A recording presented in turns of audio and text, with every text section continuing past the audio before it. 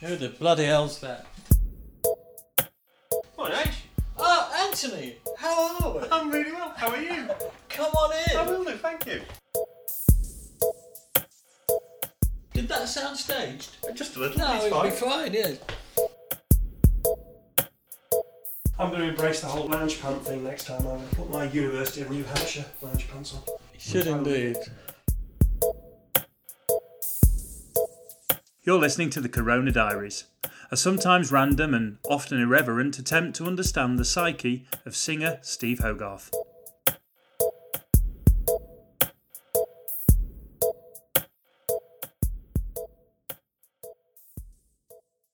Hello and welcome to Chapter 60 of the Corona Diaries.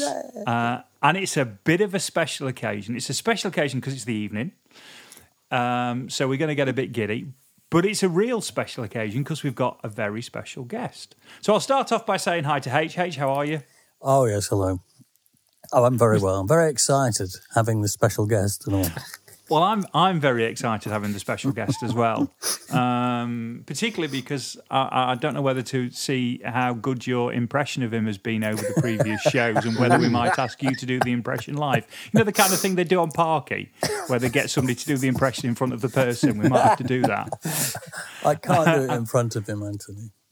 And I've probably given it away already, but our special guest is none other than Dave Megan. Dave, how are you? Very well, thank you. Yeah, and you've already surprised me because you're wearing a Leeds United shirt. Yes, I've been a fan since childhood. Mainly because players like Johnny Giles, who was captain of Ireland and also played for Leeds, and so it was the first team I became aware of. So have always been a fan, even when they sort of fell out of favour. Whoops, I've just unplugged myself. They were a bunch of dirty buggers. I'll say that while he hasn't got his headphones. That back on. I mean, as far as I'm concerned, they've probably only just come back into favour, haven't they? Or have they been back in favour for a while? Oh, no, last year was pretty impressive as well. It was. You know, you getting qualifying for the Premier League.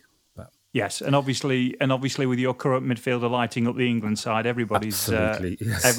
everybody's talking Leeds, aren't they? Yeah.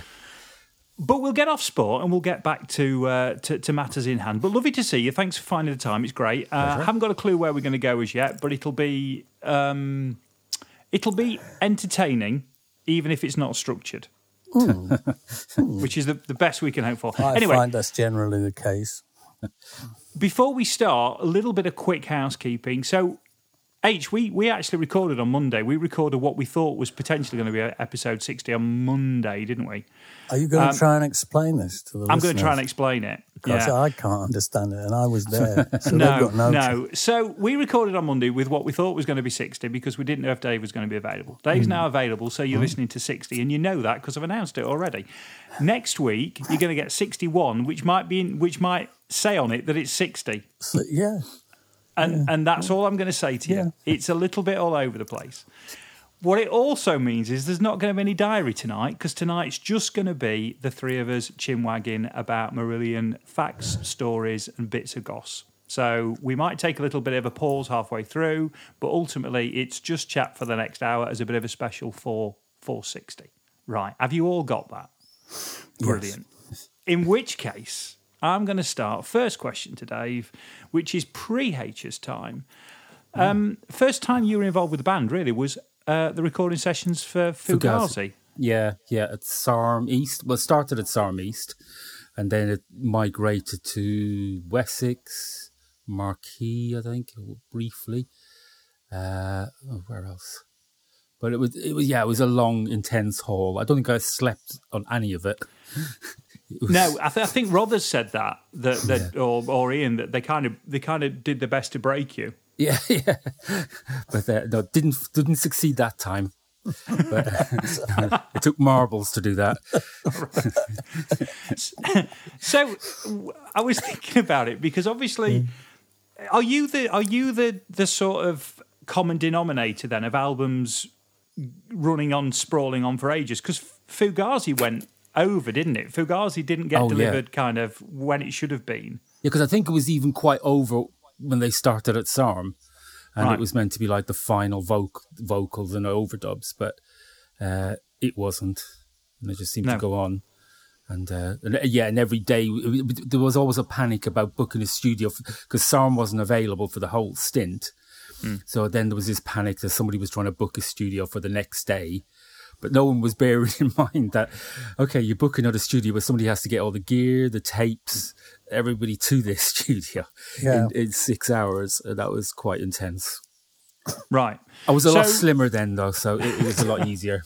By the end of it, yeah, probably. Yeah, exactly. So you're involved in Fugazi. Fugazi runs over.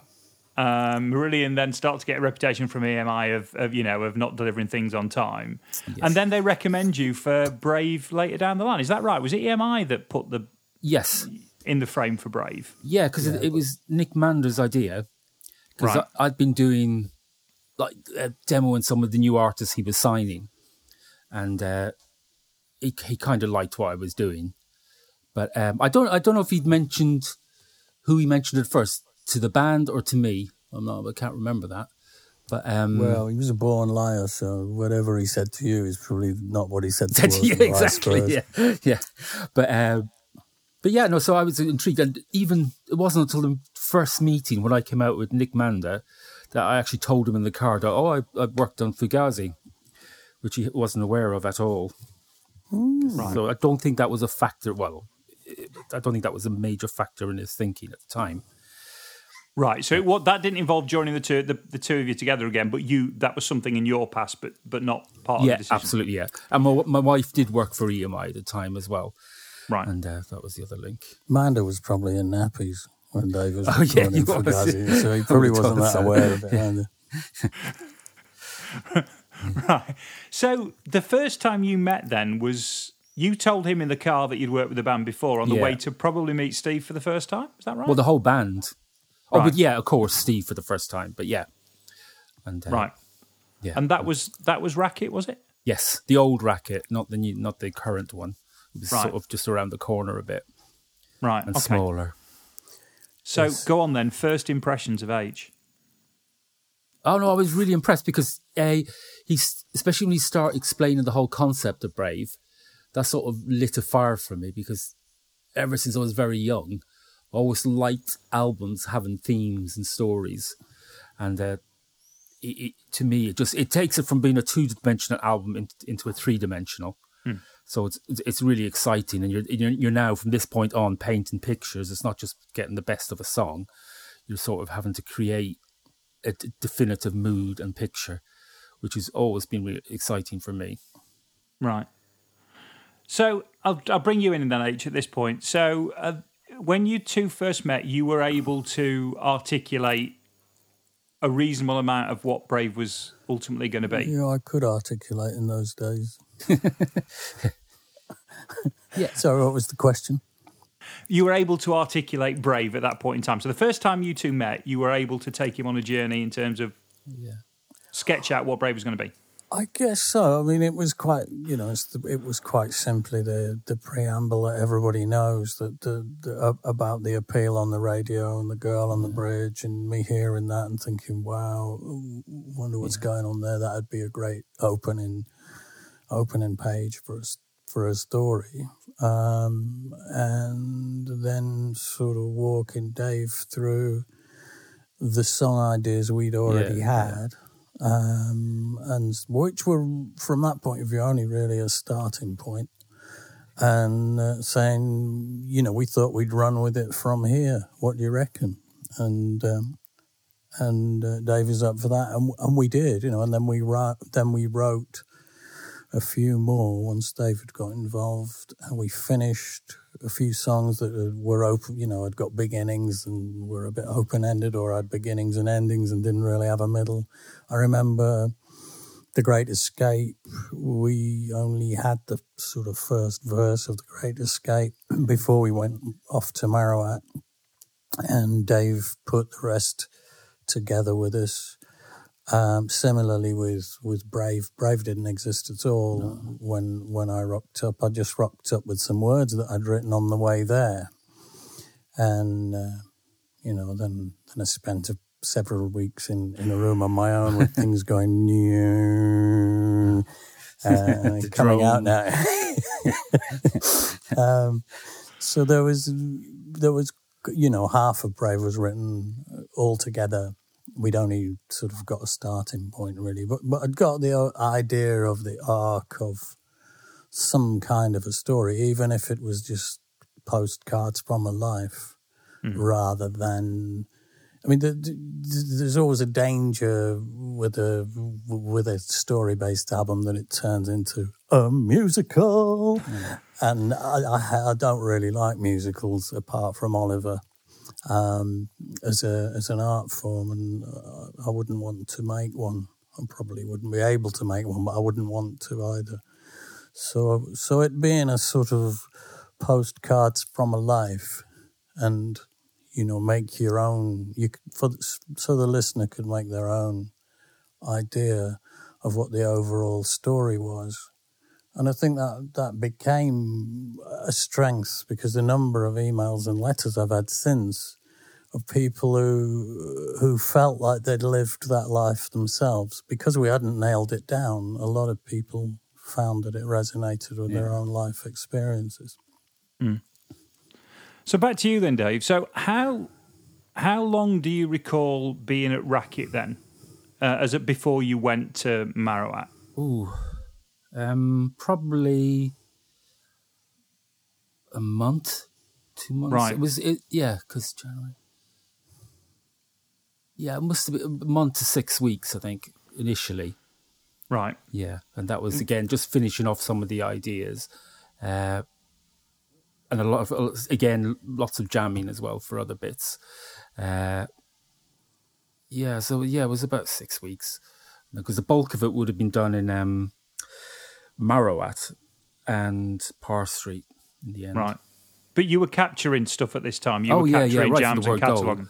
Yeah, as soon as... one rule I learnt early on in my day's training with Trevor Horn, where if someone's in the room, the red light should be on. You should always be recording. So that was annoying to some people, but it was essential. Because, especially with H, because he comes in someday and he'll just be sitting really so quietly at the piano, noodling on something. And you wouldn't hear it unless you had a mic on. And those sort of bits can end up being the beginnings and ends of major parts of songs. So, yeah, right from the minute of arrival, it's go from that point on. Basically, that's the way I viewed it. Right. So you came in, you heard the initial bits, and then essentially hit record and started capturing not only the things that I'd already got, but then what was going on in the jams from then onwards. Yeah, it was, and also there was a sort of a demo mode part of it, which was basically just trying to sketch up the songs to the best state they were at that point, knowing that in Marrowat they could be taken further or more focused on, but just trying to get a format and of songs, and also because what did start very early, and it even started before I got there, that Mark was doing was he was taking Steve's idea of the girl on the bridge, but he was also already starting a running order for the tracks. Right. And that was on a little board with little slips of paper, and that remained right till the very last day, and it constantly got changed. So everyone had a view of where this song was, what was before, what was after it. And we had that right from the very go, even before all the songs were there. Right, so essentially the timeline for the album's been laid out very early on. That must have helped in the writing process, I guess. Yeah, but we didn't follow the timeline. Yeah, we didn't follow it, but I guess we felt sort of slightly more secure that there seemed to be one. And I had all the lyrics to each song glued on the wall in my bedroom when I got to Marrowat. So I had to keep tearing them down and moving them around every time we decided on a difference in the running order. So I could sort of sit at the opposite side of the room and read through all the words again and think, okay, right, well, that's gone over there now. Oh, that wouldn't make any sense now. I'm going to have to write something so that the fact that arrives there now, it makes some sense. Yeah. It's always been a bit like that with Marillion, because we write by jamming, and I may have a lyric that everybody decides sounds great on a certain musical idea, which they then put at the front of a song, which is actually a lyric from the end of the lyric. and now makes no sense whatsoever. And I have to try and find a way to write these stories backwards in such a way that they make sense as if they were going forwards, which is sometimes a bit, I tear my hair out, but I'm getting better at it. But then I am on antidepressants. I'm a lot more easygoing. I'm not passing comment. So, right, okay, and this actually is really helpful because this fills in some of the bits where we've got to on TCD before and on some of the other... Because one of the things I've always found, particularly when you talk about Brave It, it's also a lot of it centres around France, as if France was this big period and there was almost nothing before and nothing after it, and actually in reality France was relatively short in the actual process. But everybody talks because of the chateau and everybody focuses on that part of the story. But it's interesting that there's a month with you involved before you even go there. Yeah. And so it's right to say you immerse yourself in these projects a little bit, don't you? Oh yeah, absolutely. And with Brave, we even went out to see this chateau before. I went out with John Arneson, Privet, I think it was. Yeah, just to see it. And as soon as I saw it, I thought, you really don't want to... The weeks before we come out here, you don't want to kill the songs and overplaying them or whatever, because this is the place to capture the atmosphere, because it's just incredible, visually, spiritually, every way. So, yeah, that was quite an important thing. And with a massive injection of sort of medieval ghostliness into what we'd already got, in the middle of the process. And then when we finished the album in Liverpool, by then the sort of medieval ghostliness had already made its presence felt. Absolutely. And so it was in the music by then. So even though we didn't finish it at Marrowat, the die was cast in a way. And the way we were thinking about it and the way we continued to work, even when we got somewhere else, was very much with that place still over us like a cloak, wasn't it? Because as well, the track Brave, which is, in my opinion, the core of the whole album and the heart of the whole album in a lot of respects, that couldn't have been recorded anywhere else. I can't imagine ever recording that at the Racket Club or Parr Street. And I still remember the night when Steve did the vocal and the keyboards, which everything else follows. And it's just very, very, very special. It wasn't just Steve doing a vocal or singing. It was also Steve sort of absorbing where he was and somehow incorporating that into how he was singing it. And I it was just couldn't have magical. written it anywhere else. I was just about to ask that. I couldn't have written the chords anywhere else because I wouldn't have been on that journey. Yeah. I was inside this, ancient stone edifice, and it was inside me. That's where that more Celtic approach came from. I was trying to reach to something from way back somewhere, from the Stones, as it were. Yeah. Not the Rolling Stones, but the Stones. And so it would never have been written anywhere else. And then that beautiful middle section where the girl grows up was all jammed in the big salon in Marrowat. Again, that never could have existed. No. Had we tried to record it anywhere else, it wouldn't have been what it was. No, and even bits like we did Steve's acoustic guitar, I think, in one of the turrets on what would have been the wall out on the edge of the castle as well, a chateau, which had a very unique sound as well. And that was, it just sounded great just standing in the room with it. With that song, everything just sounded great in the chateau. It was just like so at home. Mm. So the atmosphere and the spiritual core of the album definitely comes from there. Yeah, without a shadow. Because of the way that you work, because you catalogue and capture everything, because you're constantly looking for the best combinations of things to get the sound that I guess you must hear in your head. How debilitating is that as a process then? I mean, Steve's talked about, you know, he'd come and see you in the morning to say, do you want me today? And it'd be, oh, I might need you later. And then by the end of the day, it was, well, maybe come back tomorrow, because I'm still immersed in what I'm doing. I mean, how debilitating was that as a part of the process, being literally that deeply engaged in it?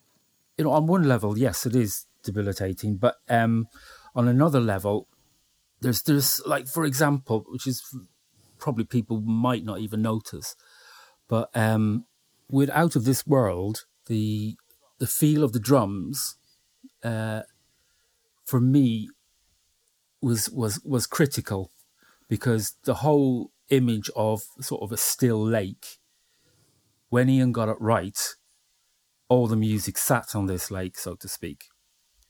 But and Ian always played it great, but there was a certain feel that when he had it, it was almost like the vocal. At that point, his role was important to kick everyone else off, so they all sort of knew where the ground was, so to speak.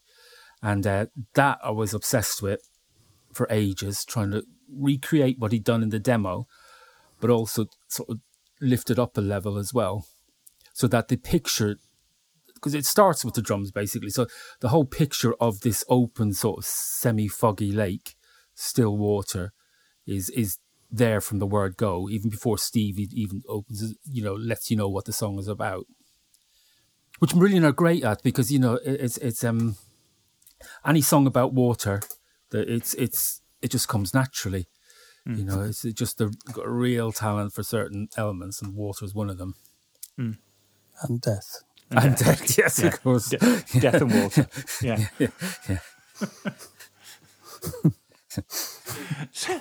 So, I mean, you've talked a little bit there about, you know, about AOS. Obviously, we've got Brave. Brave's a thing. Brave. You come back. You finish Brave at Parr Street, obviously, and then there's a whole journey as that album's taken on the road, and it's a I'm not going to say I don't mean it's a hard listen, but it's an album that requires all of you, you know, even to listen to. It's a really full on. It's a full experience, and it requires, you know, your engagement, your emotional engagement when you listen to it. So, and then you did the recording of the live take as well, didn't you? The one that ultimately came out on the Made Again album a couple down the line. You captured it live, which I think was in Paris. I think it was in Paris. La Cigale, yeah. La Cigale, was it? Yeah. It was. You were outside in that mobile. Yeah.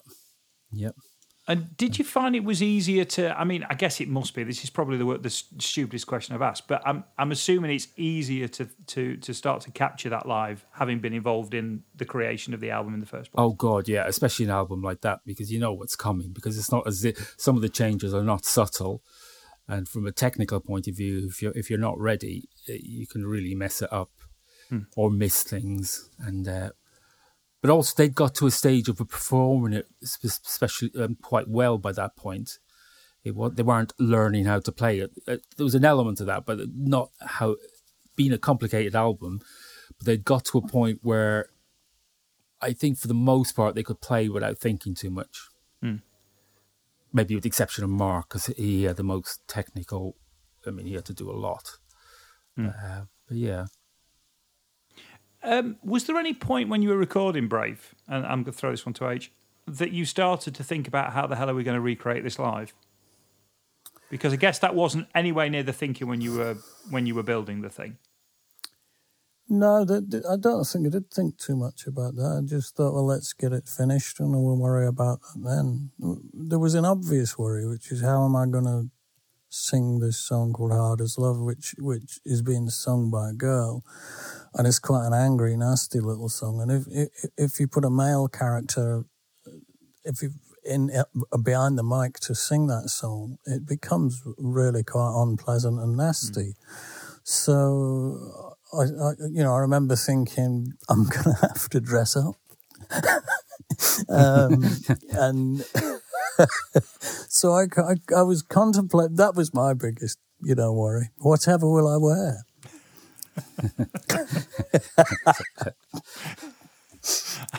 Why am I not surprised by that statement? Singer, innit? Singer. We have a different window on the world. So back to something else then, Dave, that I've read about with regard to you bringing to the table and bringing to the band, and that's the whole concept of the integrity of the performance rather than necessarily accuracy. Yeah. Which seemed to be something that started being talked about a lot around that period. Because often with the band, the one thing I noticed was they had a tendency of hitting a moment where they understood what they were doing or what they were trying to create, and that it'd take a few moments to get to there sometimes, and sometimes be straight in. But then they also had this destructive tendency to then analyze what they've just done and then decompose it, and in that way you'd end up with a technically better part, but emotionally it wouldn't have any of the power.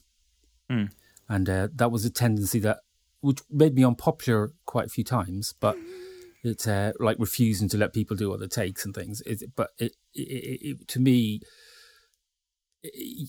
yeah, that's the only way I could work, because it's and especially sometimes you have something in your head that you're hoping somebody will play or sing or do something specific, and then when they do it, it's just a dream come true. So you're quite confident with saying no, you're not doing another take, because it's like, can't you see that you just hit perfection?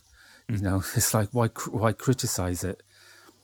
It's so much easier, though, to listen to things and know that than it is to be at the giving end. I don't know if anybody really knows, when they're at their best, because it's down to the witness of it who goes, that was the moment there, and they don't know it, but it was. And so we've talked about this amongst ourselves since. Whenever we were working with Dave, whenever we were recording a part with him, overdubs and things like that, we'd have a few goes at it, and you'd get to that sort of third take where it's, oh shit, I'm beginning to get my head around this now. I know what it's going to do. You say, oh, I know what chord's coming next. And he'd go, that's it. And you go, wait, I've only just figured it out. You go, oh no, that was lovely. And you go, but, and he'd be pointing at the door, Yeah, so that was that thing, of the tension of not quite knowing. David Bowie once famously said that the place you want to be, you want to walk into the water till your feet just don't touch, and that's the sweet spot. Like walking into the sea. When you get to that place where your feet just don't quite touch, when you're like, whoa, you're in the area, you're not drowning, but you're not quite standing up either, and that's the place. And I think that's how it used to feel working with Dave. Does that make you two kind of natural allies then? In terms of, because I've read a few bits about certain songs where you two have agreed about certain things. You've spoken, H, about Fantastic Place being something that you picked up on very early on, Dave, and thought that's a tune. I read something today in one of the sleeve notes that suggested that the version of Accidental Man, which could have made its way onto AOS, whilst some of the band liked it, you two weren't mad keen. And talking a little bit there about, this thing of capturing that thing before it becomes overplayed or overworked. We're certainly allies in the sense that we're both looking for something spiritual. We're both looking for that balancing on the head of a pin thing that nobody can ever quite keep going for very long. But if you can get it happening at all, then that's what you're after. Whereas perhaps certain other members of the band are looking for the ultimate chord change. you know. Well, you know, and that's their job to some Yeah, extent, and that's what makes the band what it is. But in amongst all of that beard stroking and looking for the most amazing chord move, that's not the reason someone goes out and buys a record. They buy a record because they're moved, you know, or transported by what it does to them. And that's the music as well as the words. But the words have to be allowed, or the message or the magic in it has to be allowed it has to be in there. It has to be allowed to remain there. Whilst perhaps other people with other agendas are dotting other I's and crossing other T's that should be dotted and crossed. But nonetheless, you've got to remain aware of the spiritual aspect of it. And I think the point at which Dave started working with Marillion was the point at which that aspect of our music was something we really started to see as important and bring out. You could argue that, you know, Love or Hate, all the Fish stuff, it wasn't too touchy-feely. You know, it was like an express train. Season's End, similarly. Holidays in Eden, similarly. But Brave, then you're suddenly into this thing that isn't just about music. It's about feeling and atmosphere and ghostliness and things you can't nail to a wall, but the things that have to be sort of imbibed and felt for. Absolutely. So, because are you both people that would almost beat something as well into submission when you felt the time was right and you needed to just get there? Because I know H, you know, you'd be the kind of person that would sit at a piano and you work through until you got the party or you got Fantastic Place or you got whatever. Is that you as well, Dave? Are you that person that when you get in that moment, it's just like, right, no, I know what I want. I just need to get there. I don't want to put it on the shelf and leave it for a year. I want to get there now. For the most part, but sometimes it's a matter of not getting there, it's getting back there. Is that you've heard something, especially it's the one of the evils of jamming is that sometimes you can hear something and it's very, very special, be it especially vocal driven, say, where I've heard how Steve was singing something. And I've heard how the words worked with him singing like that. Now, it might even be against a different piece of music, but you can struggle later on with trying to get it back to that place. So that when it's in its final place, it still lights that first light that it lit for you originally. And that can be really frustrating trying to find sometime. And the same with Rodri's guitar playing. You know, he can do, especially, you know, because he can do something off the cuff that's brilliant. He won't remember it. You have to try and coax him back into doing it. And again, that's going to take you a lot of time. You have to trick him into it. Sometimes, and it's not a matter of just staying on it for days and days and days. What it does mean is going back to it again and again and again when the mood is right. You know, there's no point in just sticking at something. Like even with Brave, we did a take of, or 2 takes of Brave every night at the Chateau. And that's it. But then when the right one came, Steve knew it and I knew it. It was so obvious. We didn't have to go over it and over and over again for 2 days or anything. But you do have to persist with the idea over the whole shape of the time, really. Yeah, if I'd done 10 takes of it, none of them would have been the one. So we would do 2, and then we'd leave it, and then we'd do 2 the next night. And I think over a period of time, I'd then got time in between the 2 takes for my subconscious to learn how to sing it, I suppose, and what worked and what didn't work about the one the night before. And it's not a conscious learning process, but it most definitely is a learning process because you go back to things, and that's what practice is, I suppose. It's returning to something that you couldn't do the day before, only to discover that you can do it. because something in your unconscious, subconscious brain has been working while you've been relaxing. And also with that one as well, if I remember rightly, a difference about that day was that all the band had come back. I can't remember if it was for a break or it was towards the end. But yeah, so the chateau, there was hardly anyone in it. We were left on our own at the very end. Yeah. Everyone went home and we kept going. Which just amplified the whole ghostliness of it, really. Yeah.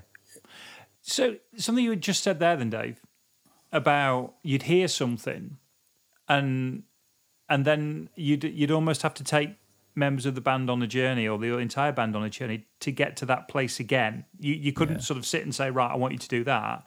But you'd put the various prompts and pointers in so that naturally you arrived at that place again. So that thing you'd heard, you ultimately got. Yeah, because it's not always just one thing. It's say if it's something Steve Rothery played. Well, I'm trying to get back to it. But it's not just because of what he played. It's also what everybody else was doing around him. Yeah.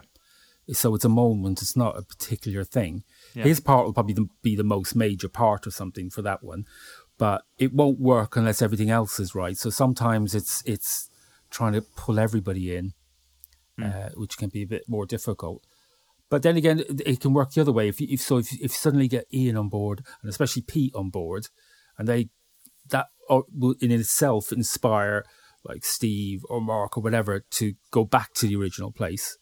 Because Pete was brilliant at going back to the original place. He'd just have to listen to it once, and he'd have it nailed.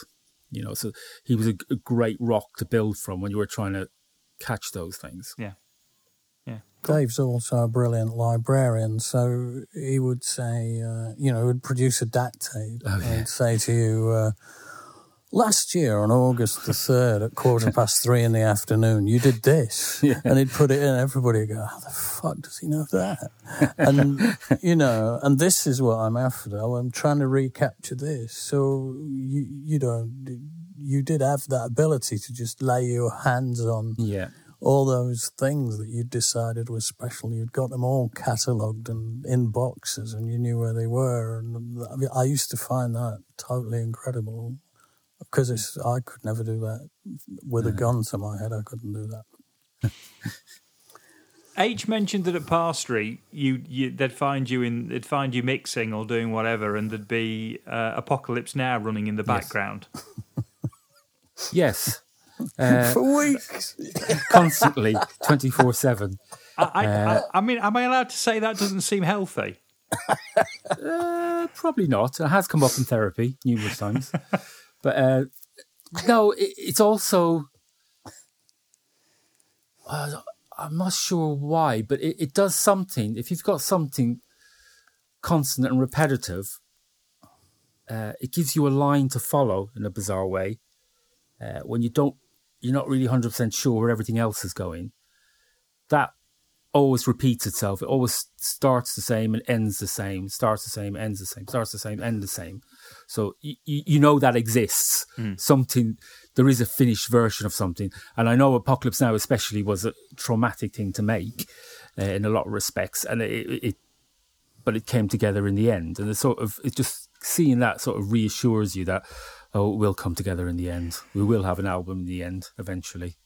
But I think that's the reasoning behind it. I'm not sure. It does seem somewhat prophetic and part of folklore that it would that film playing in the background of this album, and just in keeping with the darkness to a certain extent. Yeah, it certainly kept the level of background dark magic up. After we'd moved out of the Dordogne into Liverpool, which isn't as naturally dark and magical. So the dark magical, the sense of a kind of, the occult almost, really. Because it's quite an occult movie, isn't it, Apocalypse Now? There's a lot of shades of the occult in it. Not, not pentagrams and shit, but that sense of a heart of darkness, of course. Yeah. But it's also fraught with the trauma of the people who took part in it, which I guess is what you're talking about. You think, well, if they manage to finish this... The least we can do is finish break. Exactly. I think that's fair. So you get to the end, Dave. How ready were you for the break? Is that just another bonkers question? Oh yeah, no, desperate really, because of being away a lot. You sort of just lose touch with reality, which is partially deliberate anyway, because music has got very little to do with reality, or making music has got very little to do with reality, I think. But then I got sort of, so a wife and a home and stuff to go back to, and before I forgot her name, so it's like, and I understood it was the same for the band as well. It's like, because I'm not alone, is it just me away from home, everybody else is as well, and it has got a cost, and you can't switch it off because it is a critical factor in how people perform and play. Their mental state is important. So and it was so much harder than pre-FaceTime, pre-Skype, pre-internet. God, yeah. There was one phone in the kitchen, in the dark, which in an area that I personally was convinced was fucking haunted anyway. And everybody would be queuing up, waiting to be allowed to phone home, just to talk for 15 minutes, thinking, Christ, what's this costing? And there was just that sense that any attempt to touch the real world was a struggle. It wasn't straightforward. No. But then there was a great moment one Saturday. I was sort of feeling a bit down, so me and Privet just drove to. This was in near Bordeaux. Was it not Bordeaux? Périgueux, and we drove to a McDonald's and just had McDonald's, and I just this is the real world. 5 minutes of it, and it's like, and then back to the chateau. All right, but that was a quite a rejuvenating moment. Take me back to the Foire fucking Gras. Yeah. The Chateau Lafite. Yes. The bugger. The Chateau Neuf de Pape. Jesus Christ. But then... No more McFlurries. It does make you wonder whether that album could be made now, simply because... I mean, of course, it technically could have been made. I don't mean that. The whole immersive nature of how you made the record clearly affected the record. That level of immersion is very difficult to get now. Because is it? Everything's just around you all the time, isn't it? How much harder would it have been to put yourself in a place and truly cut yourself off? Whereas to a certain extent, if there's only one phone, or if there's, you're already partly cut off anyway, because the tech wasn't there to keep you engaged. Whereas now... I remember Steve, who was managing Marrow, I was talking to him one night and he said, I haven't read a newspaper for 2 years. I don't know what's going on out there, because I decided that there kind of isn't any point. I spent half my life reading newspapers and brouhahaing and worrying about, the Palestinians and the Israelis or the government or this, that, or whoever's just been murdered or this. I can't do anything about any of it, and yet I know about it. And I decided I wonder what life would be like if I didn't know about it. And I've sat in this castle now for 2 years, and as long as nobody comes over the wall with a gun, none of it need concern me. And I thought, I don't know what I think of that, but it's an interesting attitude. It's the attitude of a hermit, I suppose. Yeah. You just go and stand in a hole and get away from everything. But helpful if you want to tell a fairly dark story like you were telling. Well, if you don't want to be disturbed, and you don't want anything messing with your mind, then that's the way to go. And you've probably got a bit of a point that these days... no matter where you go on Earth, the first thing you ask for as you walk through the gate is have you got the Wi-Fi code? Yeah. Because, although I've come here, I need to be everywhere, man. Yeah. And we all need to be everywhere all the time. Okay. In those days, you couldn't.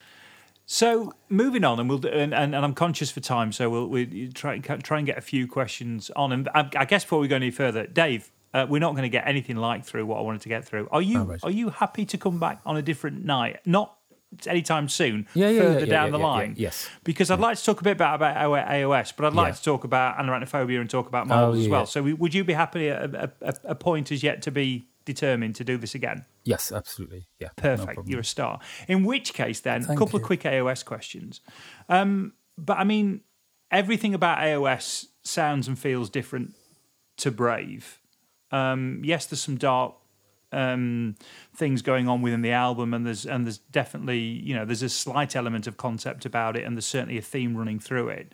But in terms of the actual songs and the way they sound, it's a different beast altogether. Was that always going to happen? Do you think post Brave? Was there always going to be that kind of reaction? Yeah, because Brave was such a hard album to make. It leaves you with, from a technical point of view and from the band's point of view, it's going to leave you with a lot of questions of, is it worth it? And your natural reaction is to do something almost completely different to what you've just done. Because then if you do something different, it won't be as painful. That's the sort of the logic. But and it wasn't as painful, but there was something. It's a very special album, and it's hard to put your finger on it.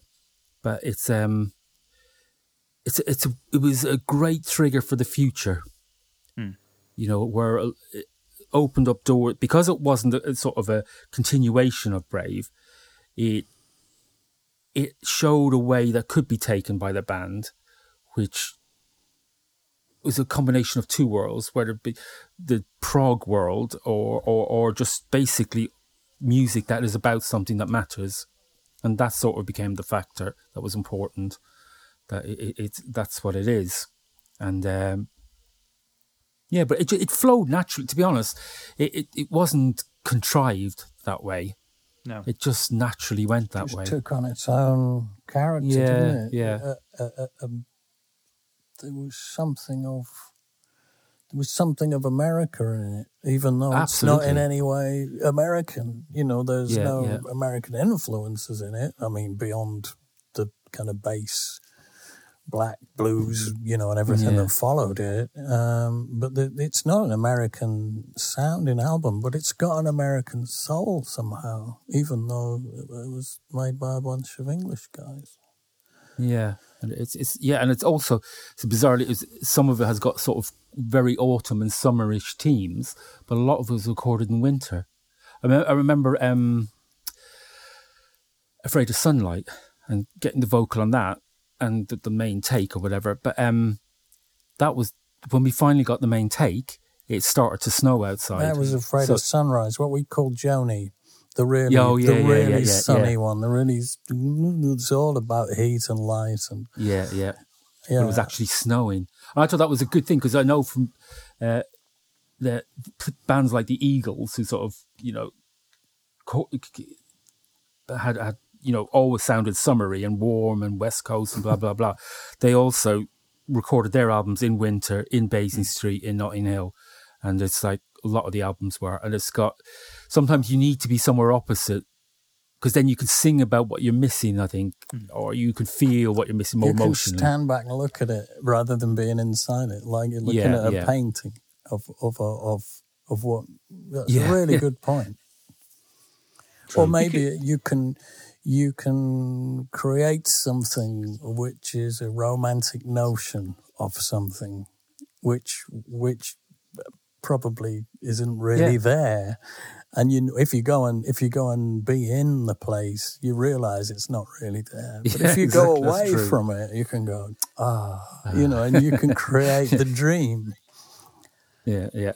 That's what the Eagles did with Hotel California. They created that dream, didn't they? The very essence of LA and that lifestyle, life in the fast lane and all of that. And you're certainly right about Afraid of Sunrise, because that whole Heat from the Desert Road thing, I mean, it just screams through that track. The atmosphere's there. You know, in the first few moments it's there, and it just builds as you go through. Yeah, and also, I remember at the time, everybody was listening to things like, who was it? Nielsen, the theme music to Midnight Cowboy, and things like George Hamilton and Wichita Lion Man, and those sort tracks were getting played around the record club, I remember, which kind of was a certain area of American music that was less popular in the public, probably, but it was always as strong when it came to moods and pictures. So it was. I think some of it translated its way in. Is that none of this? It has got big American influences, but none of them are sort of mainstream necessarily. You know, you have to go and look for the influences. Most of them are mood influences rather than technically musical changes and things. Yeah, and you must have really liked. I mean, because obviously you've got the Phil Spector thing going on in Bon Jovi. You've got the Beach Boys thing going on in Cannibal Surf Babe. I mean, that must have been really great to be able to try and, because it's not a pastiche in that respect, but it's a real fond kind of nod, isn't it, towards... Absolutely. And you're just it's like you said, it is a nod to it, but you're using it differently. Yeah. You're taking them out of context and putting it into another context. And there was a lot of fun to that, because Beyond You, say, isn't what you would call a traditional Spectre-ish song. No. But the approach to it was, and it flourished from that. But it's taking the influence like from one thing and using it in the wrong context almost, which then becomes beautiful in its own way. And it captures some of the darkness of some of those. You know, you've got those Spectre songs which have almost an up tempo and a brightness to them musically, but then have a darkness lyrically. Yeah. Like To Know Him Is to Love Him and things like that. Yeah. And it really plays with that juxtaposition between the two things, that you're listening to something, certainly in the Spectre sound, which you think, well, it sounds upbeat, but actually it's not. Yeah. But I think those moments on the, I mean, it's just, I mean, I don't know how you put it, but it came together so quickly. There's very little written about it. Whenever anything comes, and whenever there's reissues or there's sleeve notes or there's articles, because everybody just sort of says, well, it just happened. It kind of just Absolutely, yeah. And I mean, I've racked my brains over the last few days trying to remember incidents and things, and I can remember the whole thing, but not fine details. No, because it was a mood rather than anything else, and everybody was on the same wavelength. And things just fell into place, really. Especially things like the chorus change in Gazpacho. When we finally found the change, because it was made up of jams, and we finally found the one to make the chorus, it just came so naturally. Especially from Rodri's point of view, that it's just it might have been hard work getting there, but it was. When it happened, it sounded so easy, and that was common through a lot of it. No, it's amazing. I mean, for a lot of Marillion fans, myself included, the albums that you worked on are the ones that sit there as the marker albums. For me, I mean, Brave's a marker album for me. Afraid of Sunlight is just an astonishing thing as far as I'm concerned. But Arachnophobia and Marbles as well both sit there as just they're somehow markers in the Marillion canon. I would probably throw Fear into that and say, right, well, they're everything else to a certain extent is around these, because these are where not where the true magic happened. That sounds a little bit wanky, to be perfectly honest. But you know what I mean. They're just really important points in time. Yeah. Yes, and I mean, I didn't even realise that with Afraid of Sunlight, having finished it, I didn't appreciate it for what it was. It's only when I go back and listen to it, I go, oh my God, Yeah. I wish I could remember how we did it because some of it's really, really good. And it's I don't think we did. I think it was some time later that I thought that's the best thing we've ever done, and I didn't think that as soon as we'd finished it. absolutely. But yeah. as a collection of individual songs and the spectrum of influences and feelings in it, it takes some whacking by us or anyone, I think. Yeah, I would agree. absolutely. I think the final three songs on the album are possibly the best three songs on any album ever. Yeah, a bit. Well, if I should open a bottle. Of course, not everybody's going to agree with me, but I just I should shut that it last then. three is it's just, and it's not to say there's anything wrong with the five preceding them. I just think that roll from Sunlight Through, I just think is astonishing. I just absolutely. What are the astonishing. last three, Ant, on there? Afraid of Sunlight, Beyond You and King. Oh, right. Yeah, that's But they work so well because of what's come before them, I think. If you didn't have what came before them, No, it it'd builds still you to be that good, point. but it all works together. And it's like, because even like something like Cannibal Surf Babe should not fit into anyone's album, and but it fits like a dream. It's like, because even when with the early stage, when I heard the lyric was so good, but I thought, this can't be from Marillion though, surely. Yeah. But good point. it has its total natural home in that place, and it's total Marillion. So yeah, but that shocked me. Yeah. Well, particularly fit that because bit. in reality, you shouldn't be able to go from Surf Babe to Beautiful. No, That doesn't make any sense at all, No. really, does it? no, none of it makes sense. No. Probably because we weren't thinking too enough. I was probably guilty in some respects of doing to them, but doing it to myself, where I was letting things go by, Yeah. which were really, really good, and just letting it flow rather than trying to pull it back. I'm not sure. It's a whole mystery, that album, and a happy mystery, very happy mystery. Yeah. Well, I think we'll leave it there because I'm actually I like the fact that it's a happy mystery. Yeah. It's actually quite nice for an album that's always meant so much to me. It's quite nice to be able to ask the questions and still not get the answers because that's maybe just how it should be. Yeah, because the other albums are just so much easier to remember. And for some reason, Afraid of Sunlight is, like you say, a mystery. It's like somebody else did it. It's not. You don't mean that really. It's not like Frankie Goes to Hollywood where it really was somebody else who did it, was it? Well, actually, Someone else did it. when the band were away, Yeah, let's not even speculate on that. Yeah, he got the Eagles in. Yeah, absolutely. Yeah. Well, Dave, listen, that's been brilliant, and thank you for making 60 an absolute treat, and thank you for agreeing to, because I'd love to do exactly the same thing with Anarachnophobia and Marbles, because I think as Brave and AOS do actually have a conjoined story to a certain extent, then there's probably a similar sort of thing going on with absolutely, with they're Anarachnophobia and inseparable. Marbles. Yeah. So it'd One be led to the one was like preparing for the other. Yeah. In respect, so. So that'll be great. So thank you very much for finding the time. H, it's been a pleasure as always. Can I finish this one with a joke? Yeah, go on God. then. Because let's face it, there's not been a lot of our normal kind of irreverence and. I have a habit of doing that to people. Everything gets a bit down. No, it's and fine because serious. occasionally for our corporate sponsors, we need to point to the fact we do something properly every once in a while. What? Are you ready? Go on then. Go on. What do you throw to a drowning guitarist? His amp. Very good. Oh, the last thing he saw was a JC 120. I thought I was a cracker. That's good. That's good. Today.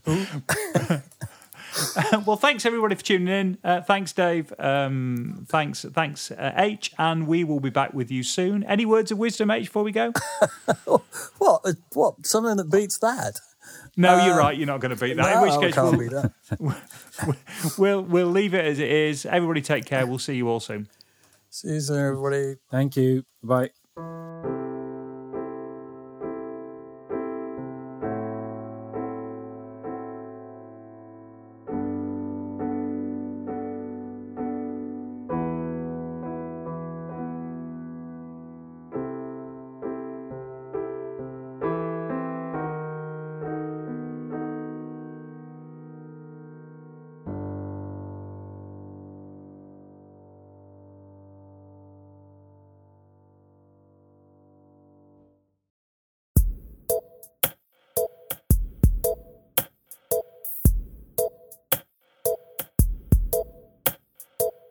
Thanks for listening to the Corona Diaries. It featured Steve Hogarth with the insights and me, Ant Short, with the questions. If you enjoyed the podcast, please consider subscribing and maybe leaving a review, as this will help others find it. You could even share with other like-minded souls, should the mood take you. This has been an A Short Stories production.